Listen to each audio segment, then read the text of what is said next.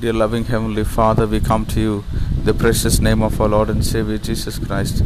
Thank you, Lord, for giving us another weekend, Master. Thank you for your presence which was with us throughout this week.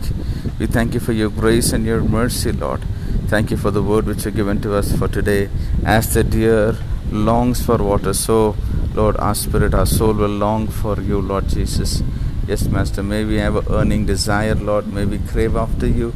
May we long for your presence, Lord, to be in your courts, Lord, to be found in you, Lord Jesus. We pray that you will fill us, that you will satisfy us, that our souls will rejoice in you, Lord, that we will be glad in you, Lord, that we will, Lord, be filled with your presence, Lord. Help us, Lord, to remain in you and bear much fruit. May you be glorified in and through our lives. I pray for my dear brother and sisters listening to this audio. Bless them, be with them, and keep them safe, and meet all their needs according to your glorious riches in Christ Jesus. We give you glory, honor, and praise. In Jesus' name we pray. Amen. May God bless you, dear ones.